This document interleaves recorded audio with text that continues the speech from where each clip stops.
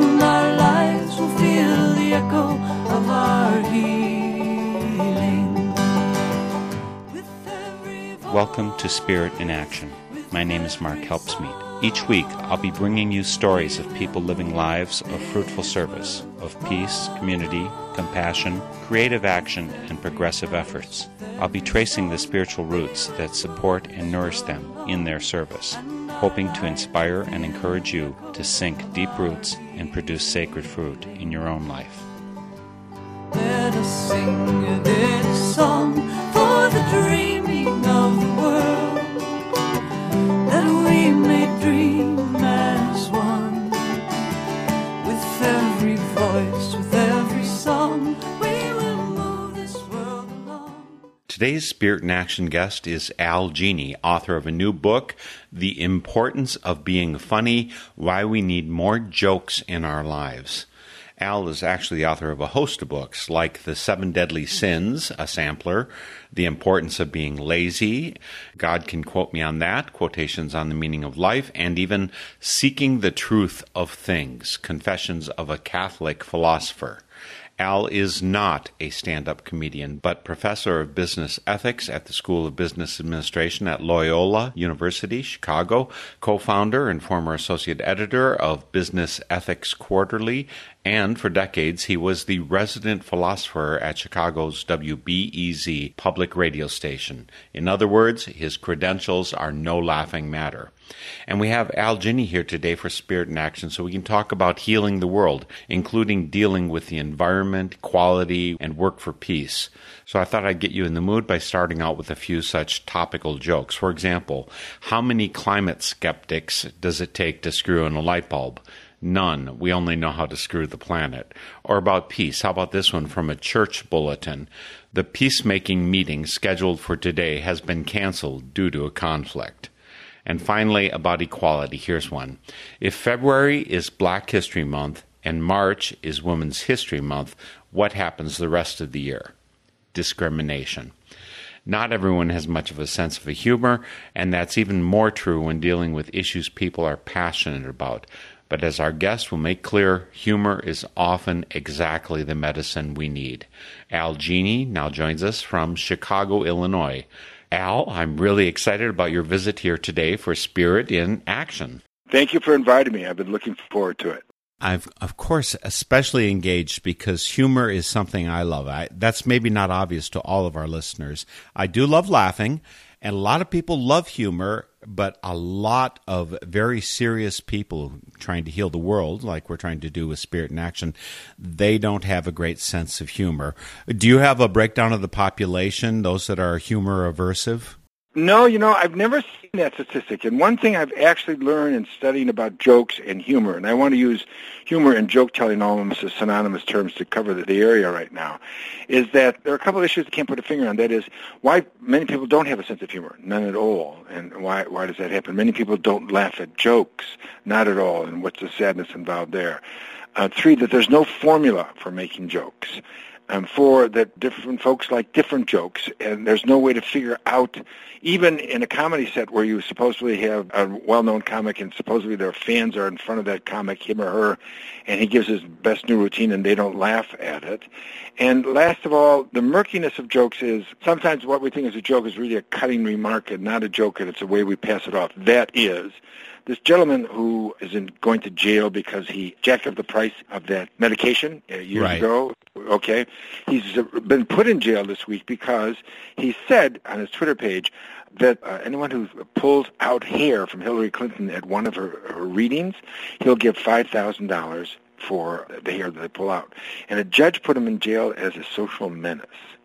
And he said it's just a joke. And boy, it ain't a joke because this guy is a little off the wall, et cetera, et cetera. So what is a joke and what's not a joke isn't always the same for a lot of people. But people who respond to jokes and don't respond to jokes or are dark and dreary, well, you made a distinction that I don't agree on. I think there are many, many people on the right who are very, very, prudential and puritanical and don't laugh. And I think we confuse seriousness with anti-silliness. Mm-hmm. And I think there are just many people on the left who are saying, no, that what we're doing is too important right now, and we have to change the market and so on and do it. You know, there's a new book out literally this week, I think, by one of Obama's writers, and his name is David Litt, and he's talking about writing jokes for the president and writing for the president in general, and how he used jokes as a way to kind of break down a wall, a way to say, I'm president of the United States, perhaps the most powerful man in the world, but I'm here for you, or let's cut the tension in the room, et cetera, et cetera. I think, sadly, people say, if you're silly, you can't be serious, and if you're serious, you can't be silly. I think that's an unfortunate breakdown. Humor, all of humor, whether you're talking about jokes, sitcoms, character performances, actors, so on and so forth. You know the 3 rules of real estate, don't you? Location, location, location. And audience. I read the book. Thank you very much. There'll be a quiz after the show. You must pass with a B or higher. And then timing. How do you deliver it? And is it the right time to deliver it? Mark Twain said it best. By the way, even if Mark Twain didn't say this, I'm going to say a couple of things to you during this interview. I'm just going to say Mark Twain said it. The reason is I said it, but nobody believes me, so I have to put Mark Twain in front of it, right? but he really did say, never enter a funeral laughing. Never leave it without telling a joke about the departed. That is, there's a little bit of both. And I think seriousness and silliness are equal requirements in a meaningful life. And those who are all one and not the other, I think, miss a great deal of life. Oh, absolutely. And, of course, that's why you wrote the book, The Importance of Being Funny, why we need more jokes in our lives. That's not entirely accurate. I wrote the book to send my grandchildren to college. But, if your audience needs to believe that, that's fine. I'm sorry, I couldn't help myself. Yes, you can't help but tell a joke. And as I read in the book, even when you're starting very serious classes, you start out with a joke. I mean, you're a professor, right? Aren't you supposed to be serious, right? And then... Well, I am supposed to be serious, but think about this. Now, I've been teaching required courses to the unwilling, the unable, and the reluctant for about 40-plus years. Actually, this is my 49th year in the classroom. Oh, my goodness. And I still love teaching. I still love dealing with students. I still love putting the lectures together and all that. But for years, I taught straight philosophy, and then I kind of moved into leadership and business ethics and business issues. So now I'm in the School of Business at Loyola University in Chicago. But even there, you need to tell jokes to get their attention. I call it entertainment. I don't just tell jokes. I'm not a stand-up in class. But I use jokes as a vehicle to break the ice, as a vehicle to break tension. Come on. You've had an audience in front of you on a Friday afternoon, and if the room is too warm, they've had too much or too little to drink, the topic is a little droll, and you're tired and they're dying out there, okay? You tell a joke to get their attention. And think about it. There are 3 teachers, professors you remember from your background. The dull, boring one who couldn't communicate anything at all, even on a, sexy topic. And you were mad at that person because they wasted your time and it was awful. Secondly, the brilliant one. You didn't understand him or her, but they were so brilliant that you wanted to, you paid attention to them. Maybe the one you learned from was the human being, the man or woman who told a joke on occasion, an appropriate joke most of the time, but sometimes not an appropriate joke. I don't mean dirty joke. I mean a joke that's not connected to the moment to make a point, but rather to get their attention. But when I try to use humor in class, is to get their attention. Can I give you an example? Yes, sure, please. Give us an example. Years ago, I would teach metaphysics. Imagine that, metaphysics. And I was teaching Sein und Zeit, Heidegger's Sein und Zeit, time and being. So how do you explain time and being to a group of sophomores and juniors who are still struggling with Sein and what? They can't even spell Heidegger at this point. They're going to take all semester to figure out how to spell Heidegger. So I started with this joke, early on. I said, well, here's what we're talking about. A woman who is seemingly healthy but goes into the doctor's office for her yearly checkup, and the doctor examines her and keeps examining her and puts her through more tests and and he says, Miss Jones, I don't know how to say this. You came in here for your checkup, but I've just detected this horrible disease, and frankly, it's a radical disease, and there's absolutely no cure for it. In fact, you're so far advanced in this disease, I think you have 6 months or less to live. She's flabbergasted, to be assured. Says, oh, doctor, there's nothing you do. Says, no, nothing at all. Says, you're sure? Says, well, there is one thing you could do. Says, tell me. Says, well, Mrs. Jones, I want you to, right after you leave the office, I want you to run out and marry a tax accountant. She looks at him and says, a tax accountant? He says, yes, I'll marry a tax accountant. I said, will that cure me? He says, oh, no, but it'll make the next 6 months seem like an eternity. now. And that was in the book. I remember. And that was in the book. I said right in the book. And, that is what time is, isn't it? Time is this elusive quality. Time is something we actually construct and sometimes have no control over. Time is something that changes. Time is something that's rapid. Time is something that's slow. Time is something we can't handle. But time is, and we have to deal with it. So that's how I want to use humor. Obama did it beautifully. I think he disarmed crowds. I think, if you remember, the last time the president attended the conference, Obama went out of his way to tell a joke about him or to bring him into a joke. Not nasty, not negative, and it changed the atmosphere of the room. I think humor does that to people. It decharges us. I think it de-escalates a situation. But it's all about timing. It's when you tell a joke is critical, and the joke you tell is also critical. And the first joke I think you tell in the book, I don't know if Gail, the book publicist who connected us, I don't know if she sent you in my direction, because the first joke you told involves two Quaker women talking about Abraham Lincoln and Jefferson Davis. Mm-hmm. And I'm Quaker. And so it's like location in your humor. No, I swear there's no connectivity here. None whatsoever. Isn't that funny? And I do love that joke. And that was Lincoln's favorite joke about himself. Lincoln needed humor. Lincoln was a dark soul. Lincoln was a philosopher. Lincoln saw life always as a trial. He was, after all, a lawyer in Illinois, probably adjudicated over 5,000 cases, a lot of them by arbitration rather than going to court. And he saw the dark side of human beings. He saw the good side of human beings as well. And Lincoln was, I think, a pensive person, to be assured. And then the Civil War comes along, and he loses children. His wife is slowly, understandably, by the way, going mad, losing her self-control over this. By the way, when he was shot, there were 4 different satirist copies of magazines in his pocket because he would read them at night. He would take a break. He said, without humor, I couldn't deal with the difficulties of this office. Ronald Reagan said something almost the same when he said, I don't know how anybody can handle this office that wasn't an actor and didn't have a repertoire of jokes in his back pocket.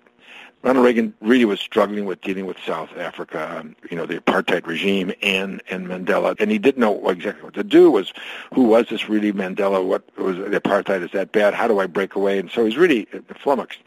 And Archbishop Tutu came to see him, and the 15-minute discussion with the president lasted about an hour, and Tutu left, and Reagan's aide went into the office, and he looked just exhausted, and he said, how did the interview with Tutu go? He looked up and he said, so.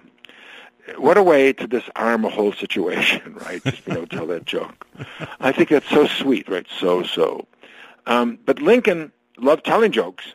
And in fact, one of the wonderful things in the film Lincoln, really based on Doris Kearns Goodman's book, A Team of Rivals, which was made into the film, the Lincoln film, they show Lincoln telling jokes in the film. And you actually see Stanton running off. Oh, no, I can't stand that joke. And they tell the real Washington joke he told, and I won't repeat that. But Lincoln collected jokes, and here's the joke he liked the most, and it was a very simple joke. And jokes were word games and not as naughty as nowadays, thanks to George Carlin and others. 2 Quaker women meet on the street, and the one Quaker woman says to the other, well, who do you think will win the war? And the one woman says, well, I think Mr. Jefferson Davis and the Confederacy will win. What do you think? He says, well, I think Mr. Lincoln and the North will win. He says, well, why do you think Mr. Davis will win?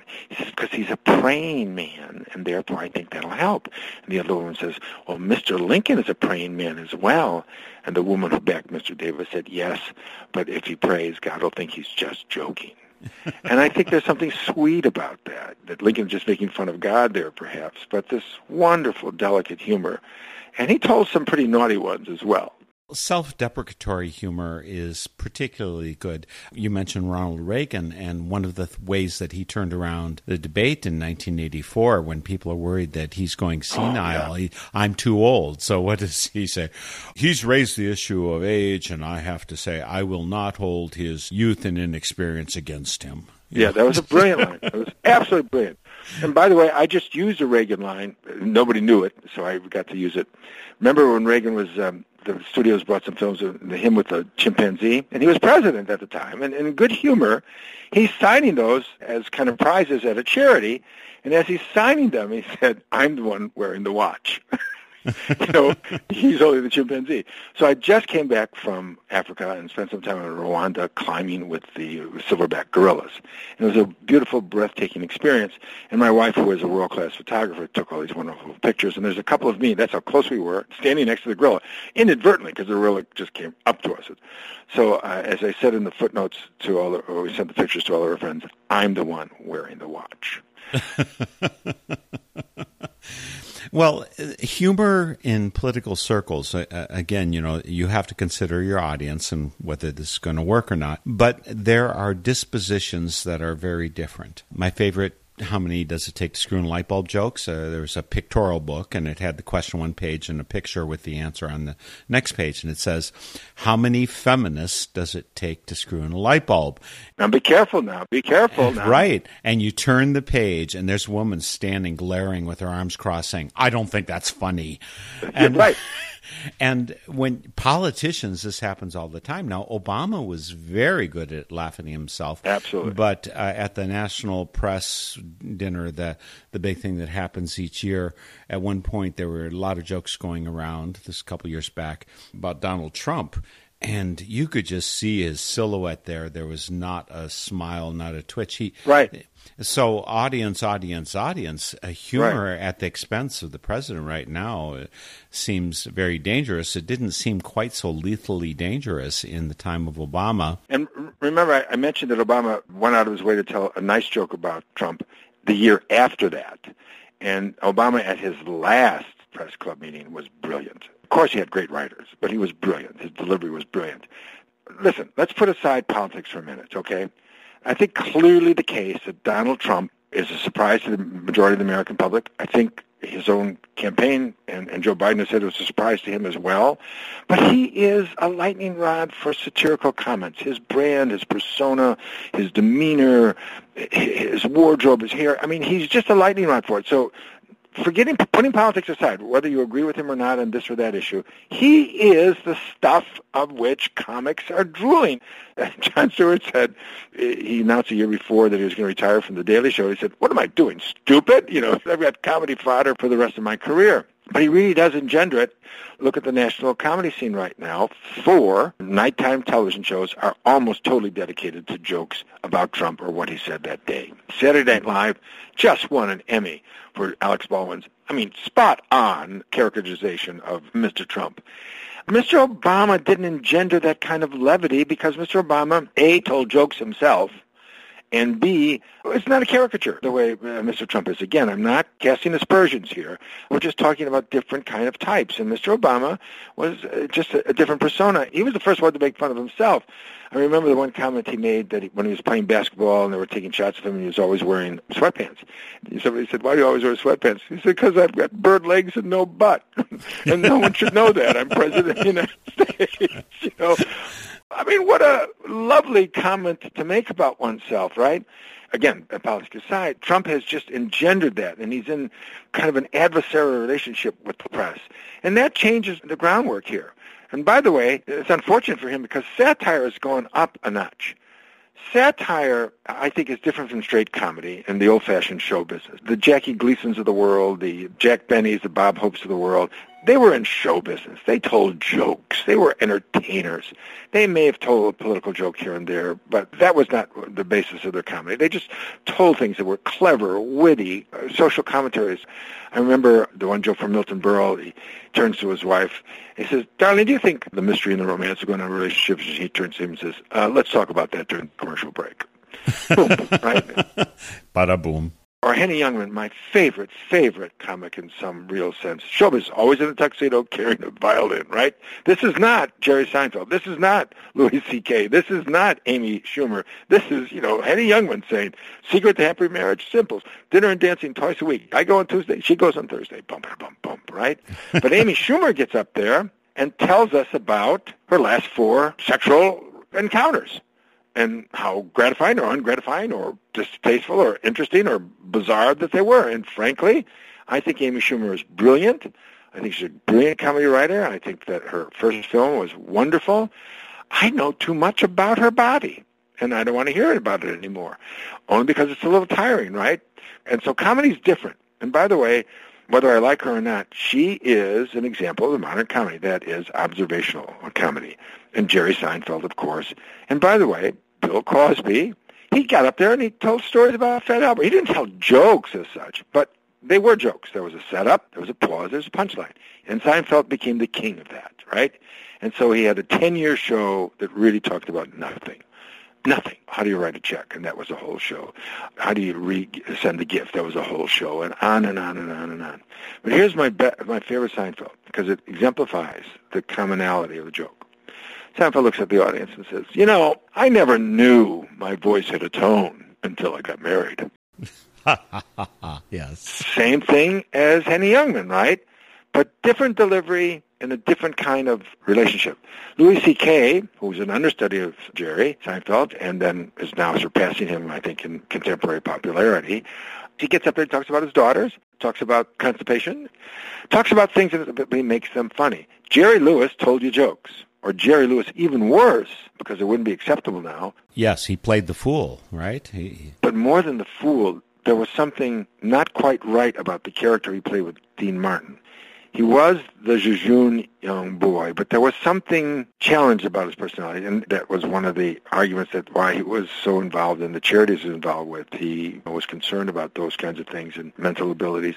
That persona would never be funny here. He couldn't get away with that now, right? In fact, I would argue that the Smothers Brothers, Tommy, I'm not sure that's politically correct right now. I'm not sure. So it's both timing and audience, of course. Yeah, it is timing. It is timing and audience. I have a little 4-part trilogy, if you will. I'm sorry. That's professor speak, right?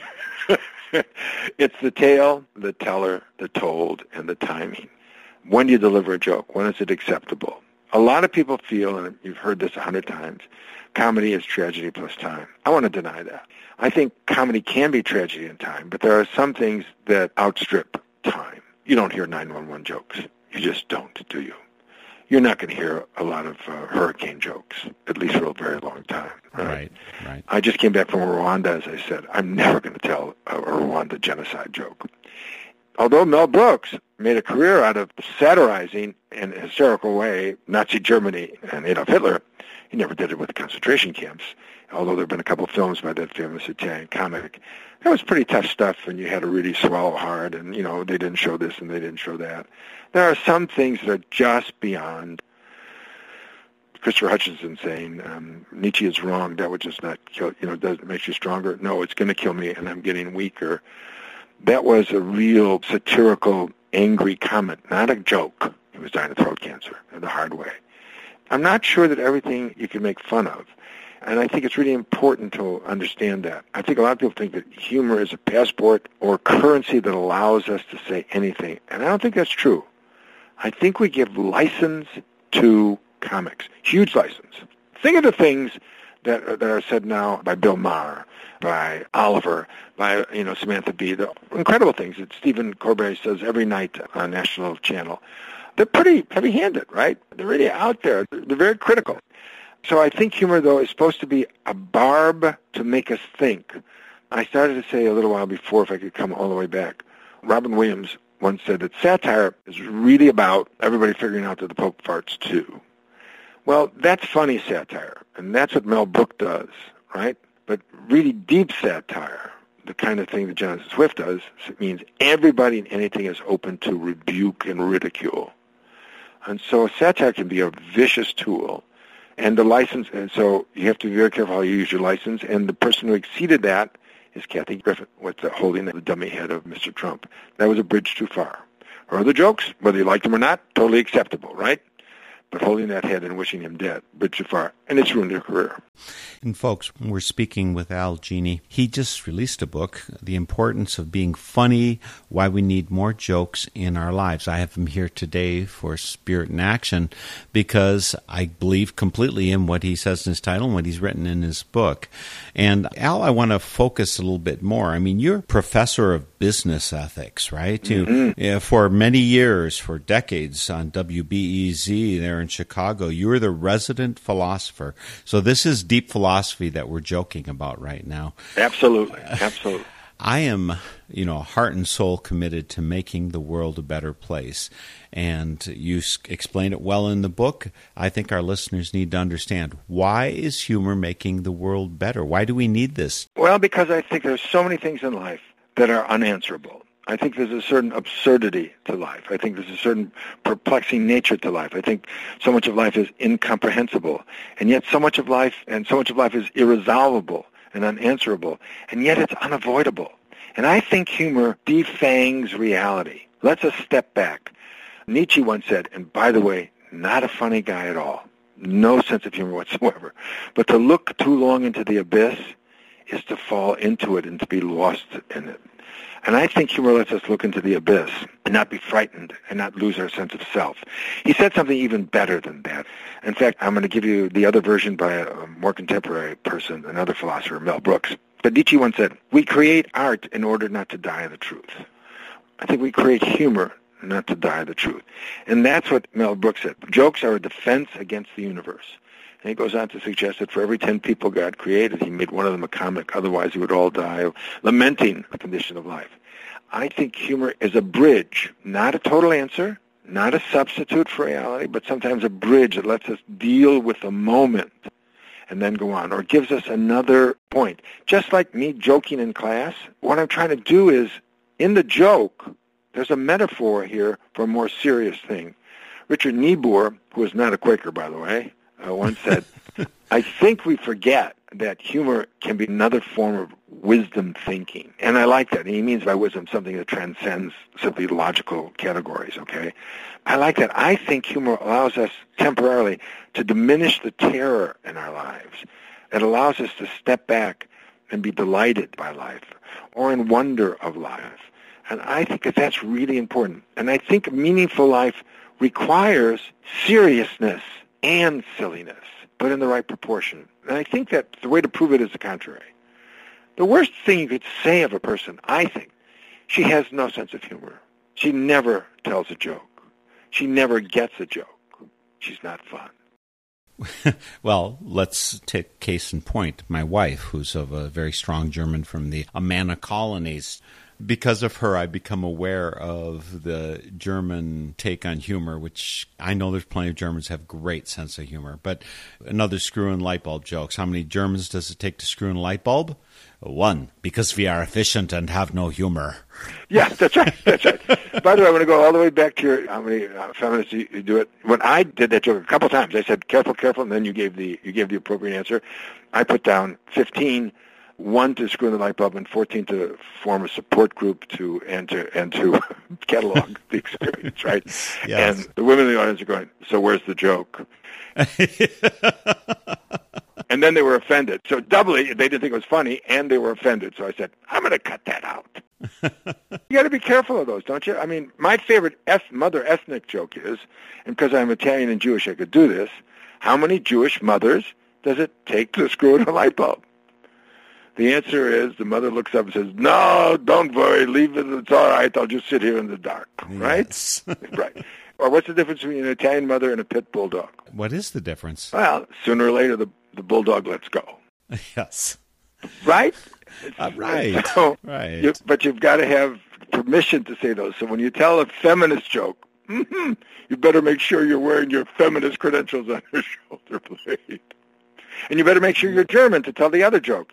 Because it's permission. I could never do a Jewish accent joke where I'm really simply recapitulating a Jewish comic unless I said, "Hi, I'm partially Jewish, and I have Jewish in my background." Or I can never tell the Italian joke. Mario and Maria meet, et cetera, et cetera. I can't do that unless I say, "Hi, io sono italiano." I'm Italian, and this is my first language, and it's okay.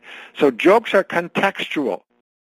Well, we're going to get into more of that in just a moment. But first, I want to remind our listeners that you are tuned in to Spirit in Action, which is Northern Spirit Radio production. On the web, northernspiritradio.org, with more than 12 years of our programs, free listening and download. You'll find links to our guests. And when you want to track down Al Genie, you just come by our site. And it's not that it's all that difficult. There's not that many letters in his name, but algenie.net is the place you want to go to.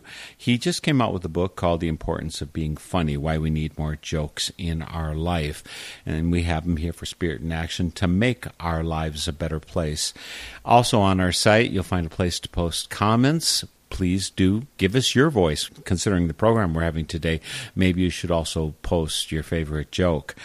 There's also a place to support. Click Donate to support Northern Spirit Radio. I want to say even more important than supporting Northern Spirit Radio, I'll put us in second place, support your local community radio station.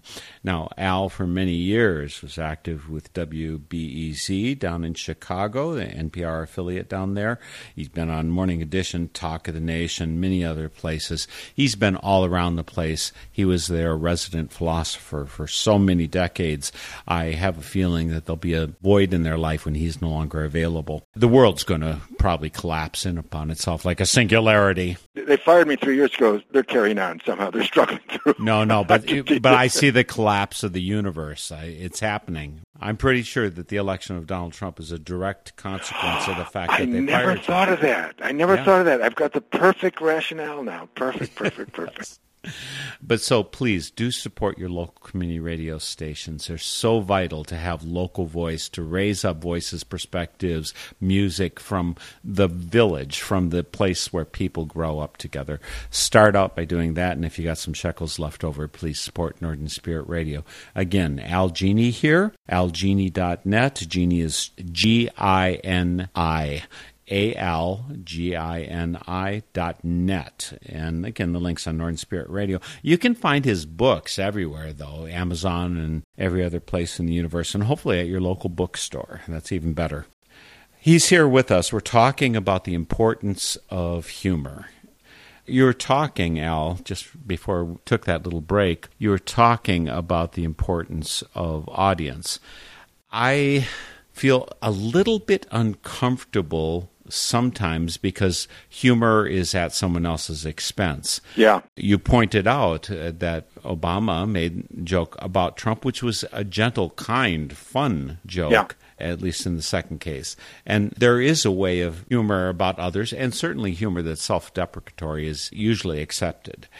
But the humor that we're hearing from Stephen Colbert nightly, or you're hearing on The Daily Show, it's not particularly gentle, but it's still acceptable and still good, or does it cross that bound? Is there an ethical boundary that we've crossed? Yeah, first of all, we crossed the Rubicon a long time ago with George Carlin and Lenny Bruce. The language has changed. To me, Lenny Bruce is many things, but he was also a shock jock, and he was pushing the boundaries of language and outrageous things to say, much like Howard Stern. I think Howard Stern's a very smart man, but, he peppers his verbiage with so much foul language that it's kind of shocking, even when he's saying something brilliant. But Carlin took the shock jock and Mort Saul and became a dirty talk satirist, and George Carlin was he was a satirist more than anything else. He satirized culture, he satirized politicians, and he satirized issues and so on and so forth. And that's this coming together. And then television, cable television, which allows everything now. I mean, I remember Sex and the City, we found out more about Samantha than I ever wanted to know, just kind of like Amy Schumer, put on Netflix. Television has changed. I remember watching The Sopranos years ago and jumping all the time when they used the F word or something like that, or said terrible things. And I think, this is television. It's coming out of the television. You can't say that. But, no, that's not true anymore, is it? All bets are off against cable TV. And I think humor is a tool and a weapon. That's what you have to recognize, a tool and a weapon.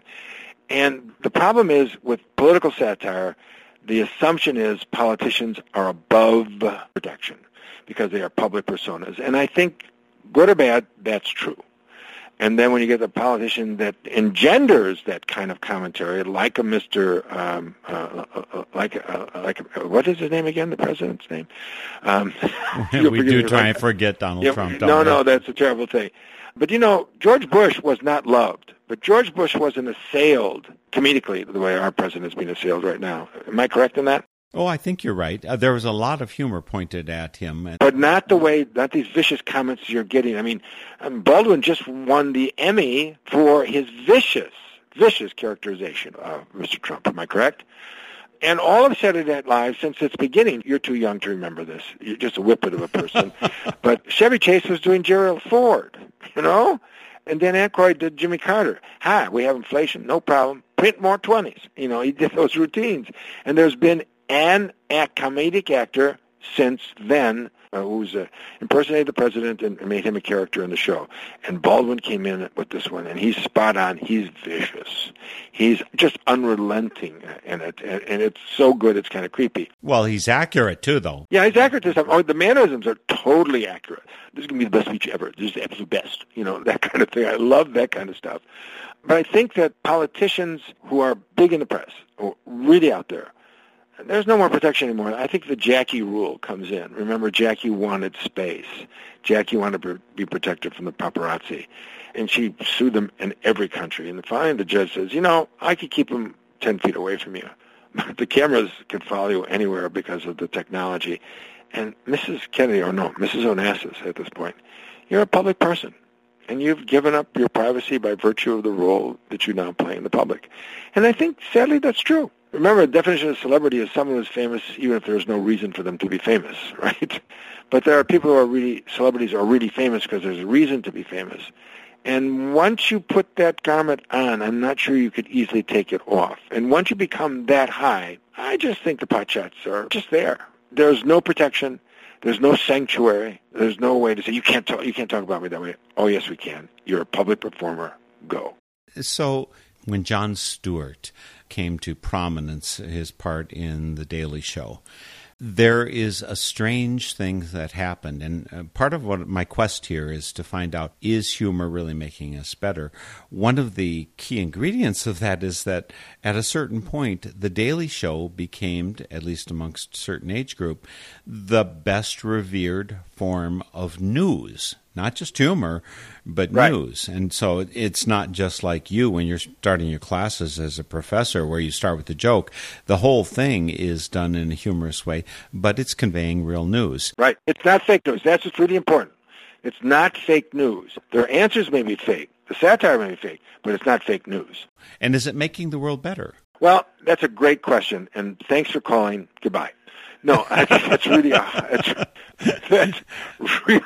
hard question, but I think I have an answer. When I was a professor of physics, if someone asked the difficult question, I could see we're out of time, we'll have to answer that next. Yeah, right. Or see, you're a professor of physics, all you have to say is 2. No, it's 4. Yes. Any other questions? I think a couple things. Apparently about 27% of the viewing audience under 35 watches those shows. And right now we're still talking about The Daily Show. Trevor Noah has taken it over and carried it off. They watch that as the prime source of news. But according to Peter Sagal of Wait, Don't Tell Me fame, and nice enough to blurb my book, but I think Peter has really got a handle on contemporary comedy since he's got the most popular comedy show on radio in America and perhaps the world. He said, kids get it. They can distinguish the joke from the fact and can joke about the fact, but then deal with the fact. And I think that's probably true. I think that the new technology has allowed people to understand media in an entirely different way. I'm old enough to tell you that we had party lines. This was in Colorado. This is when I had this little home in Colorado. So it's probably still the late 60s, so it's pretty late. But I remember as a child in the 50s, we had party lines, and my mother, you can't swear on the phone. Well, in Colorado, because it was the strange landline, they had to keep it active with the operator. If you swore, they cut you off. Imagine that, right? Really? Just beyond comprehension. And I think that comedy, it's changing how they use the language, but they've made this a high art form, and I think people get it now. They understand it now. When I say to my students, every Monday I would say, Jeannie's Review of the Arts, and I would tell the films, because I'm kind of a film buff, and I would tell them at least one film I saw that weekend. They don't go to films. They pirate it lately and watch it on the platform, but they don't go to films. Kind of amazing, you know. When it's out, when it's distributed, they somehow get it. They don't go to theaters. And boy, talk to the movie industry, they know that now, and they're really getting a little worried about that now. What does that mean? But I think they've absorbed the technology and understand it in a different way. This is a comic. You know, this is a clever fellow. Jon Stewart has changed the political landscape, but he hasn't done it through just fantasy. It's through being whimsical and intelligent about the facts. Yeah, there was always a sexual innuendo, so they talked about Trump's small hands and notice he's got his hands covered. But they weren't doing the farce that was Shakespeare's time, the sexual farce that was part of Shakespeare's time. And the sexual innuendo in Shakespeare and his contemporaries is outrageous because that was writ large, and you could grab that. Very sophisticated stuff. And I think that we've changed satire. We've made it even more difficult to be Jackie Kennedy now. If you're going to be out there, you're forever there. And I think Mrs. Clinton has suggested that recently in these many interviews in her book. And some of the things she said I'm totally sympathetic for, and other things I say I wonder why you're even talking about this. But she said, just because you're up there, I think people have not forgiven me for things that have happened 8 to 10 years ago. They haven't forgiven me for this or that. She said, forget that I make a mistake with my cell phone, yes, and so on and so forth. She says, but they can find anything. You could do anything now. There's no place to hide. It's all there. Part of my question about the use of humor and if it's doing good for the world or not has to do with cynicism. I grew up, I turned 18 in 1972.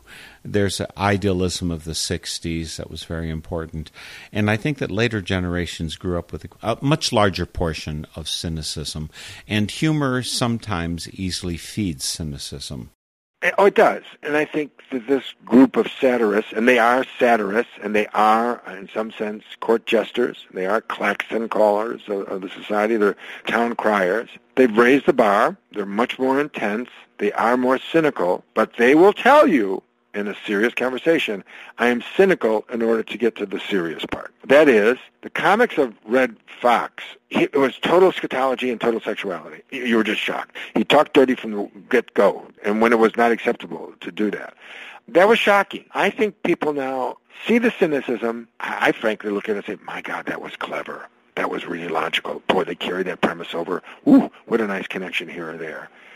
And then I don't lose the message along the way. And I think the contemporary comic is permitted to be more vicious, more clever, but there's always a danger of going too far. Let me go back to a real model of this book. One of the real beliefs of this book is Joan Rivers' concept, if you could laugh at it, you could live with it, right? I'm convinced of that. Because I know you're going to ask me, well, Al, do you have a cheery disposition? And my answer is no, and I'm being to be very serious for a minute. I see a life as a travail, as really difficult, full of injustice, full of harshness. Yes, there's joy, but not enough. Yes, there can be great humanity, but not enough. I see life as a difficult mystery that I have never been able to unpack, and I've been trying to study it for a long time. And yet, I can laugh at it on occasion, and therefore I can live with it. I need humor the way Lincoln needed humor, just the way an old laborer needs a couple drinks at night to turn it around. I need that to laugh and put in perspective. But Joan Rivers, if you saw Joan Rivers in any of her specials the last 10 years, it was just salacious, just shocking, so dirty, so outrageous. When I remember her as a young woman, her dirty jokes when she was a young comic was, my mother, I always listened to my mother. My mother said when I got married, the only thing she told me about sex is that men are on top and women are on the bottom. So for 5 years, my husband and I slept in a bunk bed. Bump-a-bump, right? It's not even a sexual joke, is it, anymore? Right. And she got just permission to do that. And I think that's what's happening in comedy. It's gotten more, it's not pay in the face. Listen, another drawback would be you grew up loving the Three Stooges, didn't you? When I was pretty young, yeah. I lost my taste along the way. Well, I lost my taste in them, too. It was too violent. We loved Laurel and Hardy. I loved Laurel and Hardy because that violence was a little more subdued, but it was pretty violent, right? But it was the physicality of it all. And I think we've changed our tastes in comedy a great deal, and we've given comics more and more permission to do almost anything. Now, that's a problem in and of itself, and that's a separate problem. But what comics do basically, whether you're the dirtiest comic on the block and the foulest on the block, even if you're Don Rickles at his height when he made vicious fun of everyone, right? People paid money to be belittled by Don Rickles. Think about that. He always said, this is an act. This is a performance. I'm trying to make you laugh. I'm supposed to be funny. I think comics could go too far. Mm-hmm.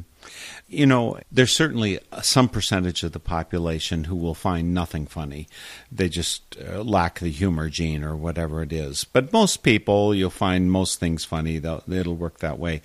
One of my favorite one-liner jokes that is great. Did you hear about the dyslexic devil worshiper who screwed up and sold his soul to Santa?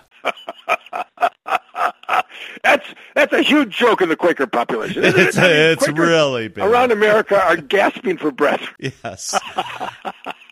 I mentioned this to one woman I was interviewing about a book she had written. I just happened to mention this somehow in the context. And she said, I don't think that's funny because my partner is dyslexic. I'm not sure what that's got. I didn't put down dyslexics, I don't think. Devil worshippers, I put down Santa. Who was I putting down? But I'm slightly dyslexic. So as soon as I said that, well, okay, then you can say it, of course. Right, you got to have permission. But here's the only group you could be careful of is rednecks. That gentleman that tells all these redneck jokes, he's a multi-million, he's worth $150 million. Why? Because no one says I'm really a redneck, and they think you're talking about somebody else, Your father walks to school every day because he's in the same class. You're a redneck. If you go to family picnics to pick up a girl, you're a redneck, right? But no one says I'm a redneck. It's kind of interesting.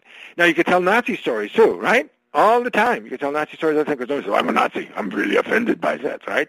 And in fact, one of the most absurd jokes I've heard in a long time, a kind of blending of ethnic joke and Nazi joke, is Hitler's concerned about when he's going to die, so he hires an astrologist. And an astrologist reads all the signs and so on and so forth, and he comes back to Hitler and he says, well, mein Führer, you're going to die on a major Jewish holiday. And Hitler kind of smirks at that and laughs at that. He says, that's quite ironic. I'm going to die on a major Jewish holiday.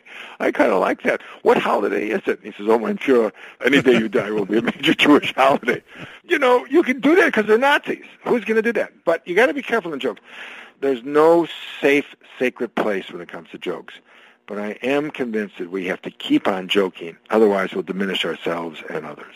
And you're going to find a lot of those jokes along with the deep philosophy behind humor in The Importance of Being Funny, Why We Need More Jokes in Our Lives by Al Genie. One more thing I want to bring us back to, and you've said this in various ways. I was actually looking in the book as I was reading it, Al, for the place where you would quote Robert Heinlein. Now, one of my formative thoughts about why humor is important came from Stranger in a Strange Land. Did you happen to read that book along the way? Oh, many times, many times. Okay, so maybe you recall the part where Michael Valentine Smith, this human who was raised by Martian on Mars, thinks like a Martian, doesn't understand human stuff. He doesn't know how to laugh, belly laugh. He can chuckle at things, right? He's in the zoo. He's watching the monkeys. His other friends wander away. He sees something. He falls on the floor laughing, can't stop for 10, 15 minutes. They ask what it is. He explains what it is, and they say, that's not funny. But what he saw was bananas thrown in or something. A little monkey grabs it, gets ready to eat it. A middle-sized monkey grabs it from him, beats him up, and starts to eat the banana. And then a bigger monkey beats him up and takes the banana away. And that's the big humor. Do you buy into that philosophy? Does that make sense to you? Is that part of what you're talking about, the importance of being funny? One of the theories, if we really want to get philosophical, let's not. One of the theories is superiority theory in regard to humor. And that could apply also to pie-in-the-face slapstick stuff. You consider this as a slapstick joke in some sense because there's violence in it, right? So we like the superiority theory. That is a put-down. Essentially, as you're putting people down and might makes right and so on and so forth. And that's kind of funny because it's mirroring reality. Yeah, I think that's part of humor, unfortunately. It is unfortunate. I mean, it can be very gentle.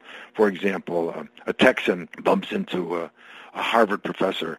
He says, hi, y'all. Where are you from?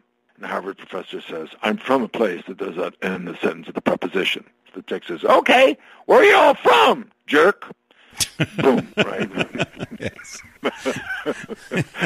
I think there's a superiority theory there. Yeah, I think humor can be very, very dark and very, very singular, or a joke that only works for one person, or somebody's changed that. But remember, part of the structure of a joke is you've got to have common cultural links. That's why jokes aren't translatable. Let me tell you this joke from my son. Besides the language, you're not going to get it because their metaphors are different, right? Mm-hmm, sure. There are universal jokes. That's why sex jokes are so, and that's why family jokes are. There are universal concepts. But jokes are culturally inculcated into a situation, just like your little German joke. That was a play on ethnicity, but everybody got it. One of my favorite ethnic jokes is when I learned as a child, my Uncle Joe said to me, just ate at a German-Chinese restaurant last night. Problem was, about 2 hours later, I was hungry for power. Chinese food doesn't fill you up. And yes, German, yes. And, they get corny, But I think jokes fall into certain patterns, but it's about the commonality of our cultural and intellectual experiences that make jokes funny. Mm-hmm. There was a joke that was passed on to me. I was raised Catholic, by the way. And oh, I'm so sorry. You sound so normal. You're a Quaker now. You've survived. Well, I had a good experience of growing up Catholic. It wasn't Me the too. theology that I could settle with, but one of my college roommates along the way, he mentioned something that on Easter his mom had gone to the small town where he lives.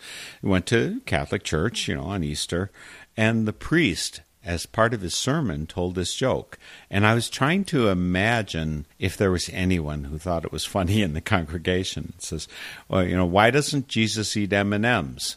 Because they keep falling through the holes in his hands. Oh, see? I'm telling you, I have flashing red lights in the back of my head right now. Absolutely. I would never tell that joke. No, it's somewhat distasteful. It's like telling a sex joke to your mother. You don't do it. The funniest sex joke you may know. That's not true. The funniest sex joke I know, I could tell my mother. But most sex jokes, you could never tell your mother, or you wouldn't tell your wife. Perhaps you're embarrassed by that, okay? Now, the quick story. My wonderful grandson, whom I adore and worship, wants to be a stand-up comic. Because Grandpa, I want to be like Grandpa. Grandpa tells jokes. So my next book is going to be The Virtue of Going to Medical School. So maybe he'll read that one and have a different change of mind. That was my best line here. Are you still there? Hello? I'm still here. Can you hear me? Sorry. I'm teasing. We go back and forth telling jokes.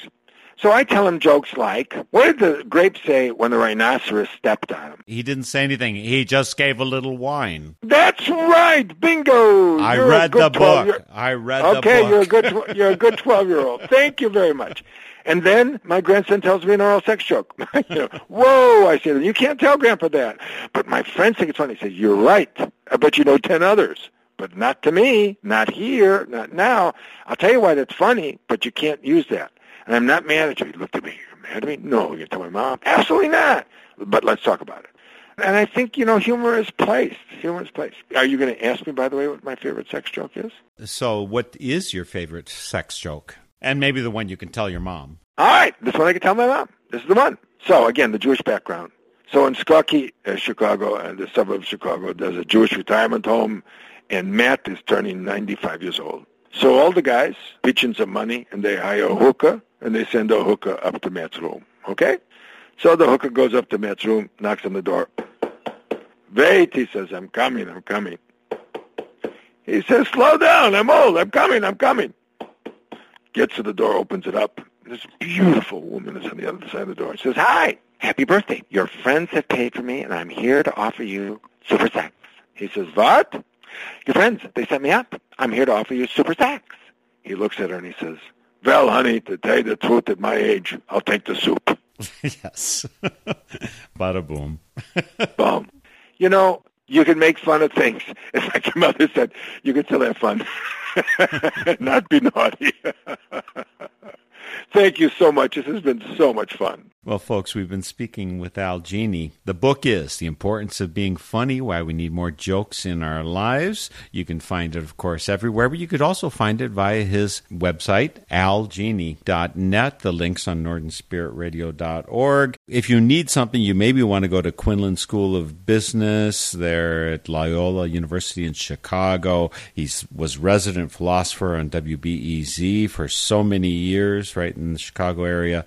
He's got a wealth of wisdom, and he's got arm's length worth of books. It's not only humor he can talk about. There's so much. Al, thanks for bringing your wisdom here and your humor, and for a lot of good jokes in the book. I'm treasuring it.